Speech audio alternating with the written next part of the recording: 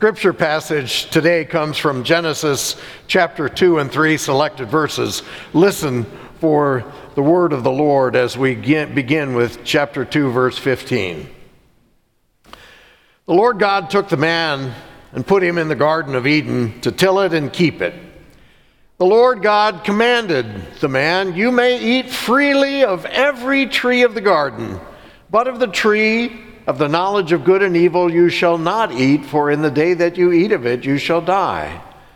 Now the serpent was more subtle than any other wild animal that the Lord God had made.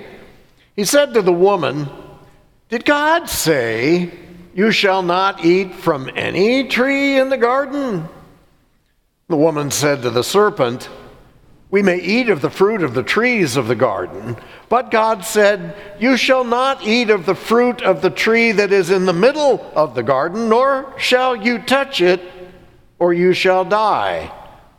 But the serpent said to the woman, 'You will not die, for God knows that when you eat of it, your eyes will be opened, and you will be like God, knowing good and evil.' So when the woman saw that the tree was good for food, and that it was a delight to the eyes, and that the tree was to be desired to make one wise, she took of its fruit and ate, and she also gave some to her husband who was with her, and he ate. Then the eyes of both were opened, and they knew that they were naked, and they sewed fig leaves together, made aprons for themselves. They heard the sound of the Lord God walking in the garden at the time of the evening breeze, and the man and his wife hid themselves from the presence of the Lord God among the trees of the garden. But the Lord God called to the man and said to him, 'Where are you?' And he said, 'I heard the sound of you in the garden. I was afraid because I was naked, and I hid myself.' And he said, 'Who told you that you were naked? Who told you that you were naked?' And he said, 'Have you eaten from the tree which I commanded you not to eat?' And the man said, 'The woman whom you gave me to be with me, she gave me from the fruit, and I ate.' Then the Lord God said to the woman, 'What is this that you have done?' And the woman said, 'The serpent tricked me, and I ate.'" The word of the Lord. Thanks be to God. We're studying the first few chapters in the book of Genesis. This is a marvelous story. Last week we heard about the creation story where everything's made and it's called good, and there's a sense of order and harmony and beauty, and God says at the end it's exceedingly good. Just makes me think of a poem by E.E. Cummings. The poem that says, "I thank you, God, for this amazing day, for the leaping greenly spirits of trees and the blue true dream of sky, and for everything which is natural, which is infinite, which is yes." There is just so much beauty that comes in that story from the beginning of Genesis. Everything is so perfect. And then, like the title in the Michael J. Fox book, a funny thing happened on the way to the future. A snake shows up. This snake shows fallacy of false dilemma. You could say that snake in all of his logic was bent, twisted, and serpentine. No wonder he's a snake. Eve and Adam needed a good lawyer to help them think this through.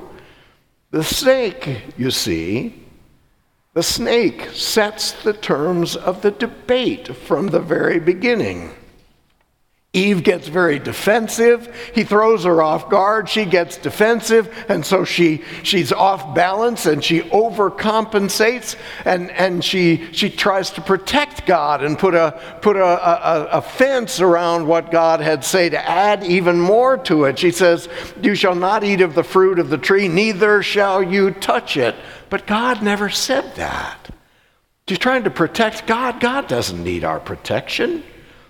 The snake has pushed her off balance. And the snake retorts, "You will not die. You will be like God." And then, having set the terms of the debate, Eve starts to see the world through these snaky eyes. She looks at the tree and sees it's good for food. It's a delight for the eyes. It makes one wise. So she ate, and Adam doesn't say a word. He just goes along right along with her. But look at how the snake had infected her thinking. Good for food? They already had the whole Garden of Eden to eat from. They had all the food they needed, and it was all good. Why did they need this? Through the snaky eyes, something like greed had started to infect them. A delight to the eyes, it says. But the whole creation had been created good. Why does Eve say it was a delight for the eyes? Because when you look at yourself through snaky eyes, you start to doubt yourself, to feel this free-floating inadequacy. She had to have the fruit to make her feel good about herself, to make one wise. That's the third thing she says, and that's the one that I'm most intrigued by. Eve's desire to eat the fruit to make her wise. You see, our wisdom comes from what we believe. We perceive, and then we believe from what we perceive. So be careful about what you believe.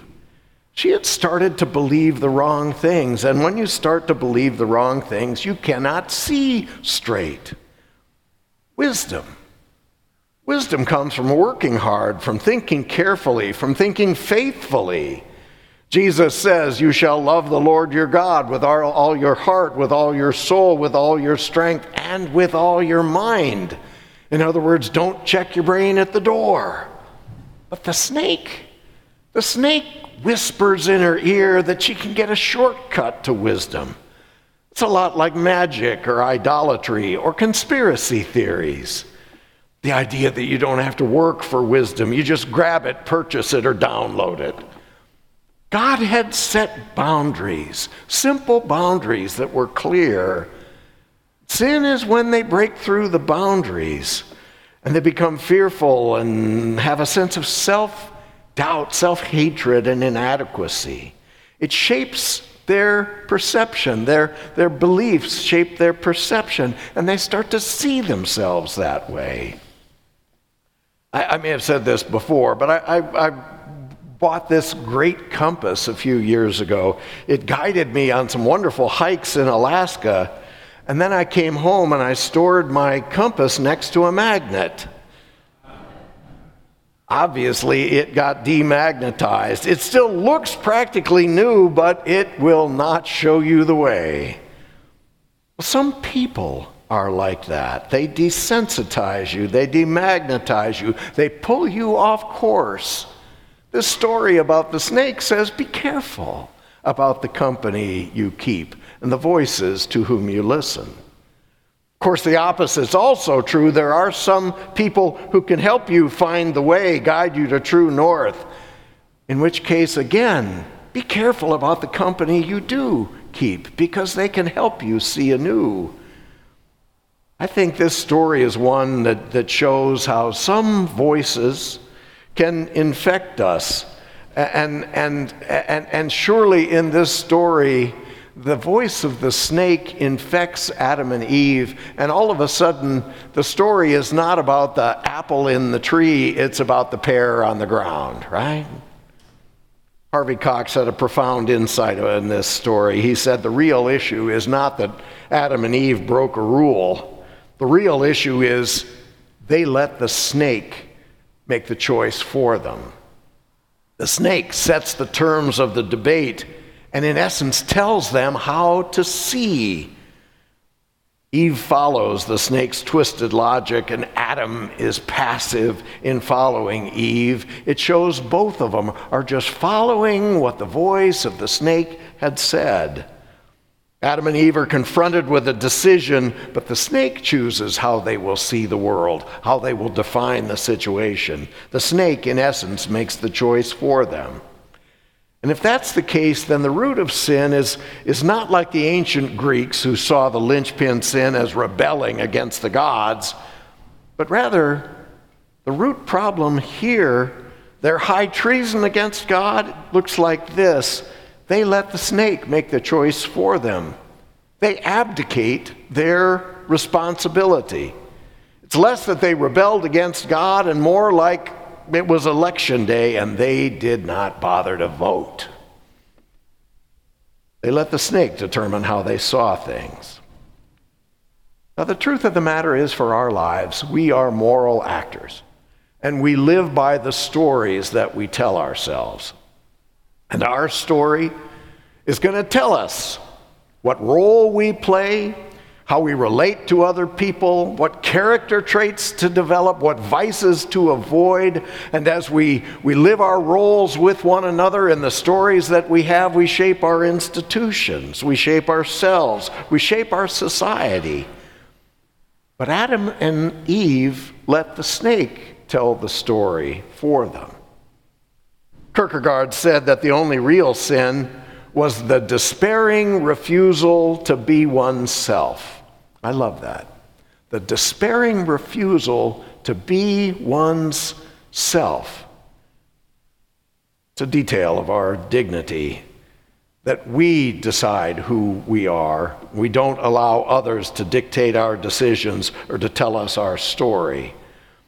In that case, this very simple story in the Bible offers profound insight for us today, and it makes us ask the question, in what forms do the snake's voice come through today?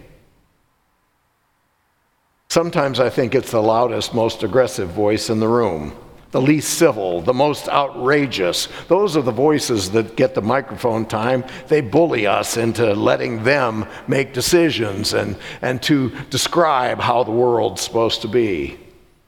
Other times, like we've been studying in the book of Exodus, the snake speaks in whispers from gossip and complainers and grumblers, the unrest that spreads among the whispers. And sometimes I think the voices are repeated endlessly in the conspiracy theories that are so rampant today, that the conspiracy theories that make people feel like they've got some insider knowledge, or that they're above it all, or that they're bonded together with these other people who have this special knowledge. Where do you hear the voice of the snake speaking today? The truth of the matter is, our stories really do shape us. And they shape the institutions that become the embodiment of those stories. Jack Stotts was the president of McCormick Seminary and of Austin Seminary later after that. And Jack said something that I've never forgotten. He said, if you value something, institutionalize it. He said, we've lived through very anti-institutional days. For decades, we've been anti-institutional. But we've come to understand that if you have values, and if you want those values to endure, they have to take an institutional form. Otherwise, when you lose energy, those values will dissipate. And when you pass away, those values will pass away. Unless you truly care about those values enough to put them in the form of some institution, some way that is going to perpetuate them, then they will fade. And so we as Christians have schools and seminaries and churches. And I just want to say, from my experience in my life, I've been to some wonderful schools. I've known some great people. I have found greater wisdom and guidance to live in the light of God's grace through the Presbyterian Church than any other place. I want those values to carry on. But if I want those values to carry on, I have to take responsibility to tell that story, to live by that story, to join together with others and make this institution that we call the church to perpetuate that story. Because these values do not just happen by magic. And they are not obvious to people. You don't find people out there much talking about love and grace and forgiveness. Those sorts of things are our story. And we need that story to go on. It happens when people work together, when they study together, when they pray together, when they get themselves organized to teach and worship and do mission. That's how those values come together and are perpetuated.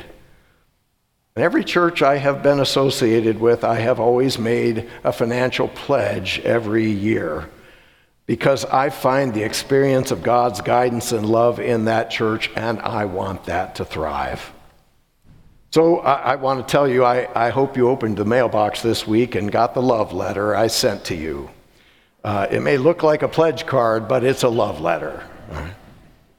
Because I want you to remember the values that guide us, the ones that we celebrate are ones that we must perpetuate, and it's only going to happen if we institutionalize them in ways of the church that grow and grow stronger. They happen because people choose that story and share that story, and because this church grows in strength. Jesus says, what's the greatest commandment? To love the Lord your God with all your heart, with all your soul, with all your strength, with all your mind, and to love your neighbor as yourself. That's our story. That's our wisdom. And it's only going to happen as we carry that story forward. There's no easy path to wisdom. And anyone who says that you don't need the church, I think they're listening to the voice of the snake.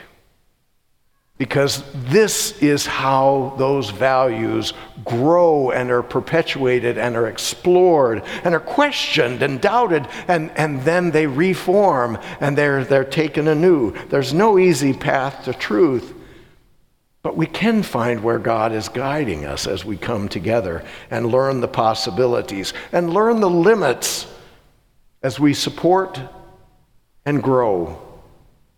But it is a choice. It's a choice that we have. The choice that we have to listen for the voice of God and not the voice of the snake. The snake wants to give us easy answers, make quick and easy decisions, and above all, to not have us make any commitments. We want to rewrite the story, don't we, sometimes, of Adam and Eve and the snake? We want something easier to hear. As that famous philosopher, George Carlin, said, when God said, whatever you do, don't eat the apple, wouldn't it have been better if God had said, whatever you do, don't eat the snake? But the truth of the matter is the snake is still out there, whispering, blustering, being subtle, in all sorts of forms and all sorts of voices, trying to twist the story.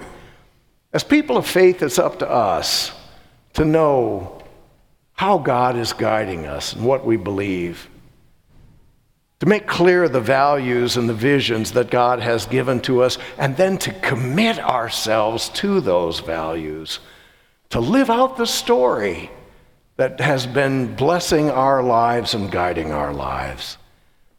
But we have to make sure that we don't let some snake tell us what to do. Amen.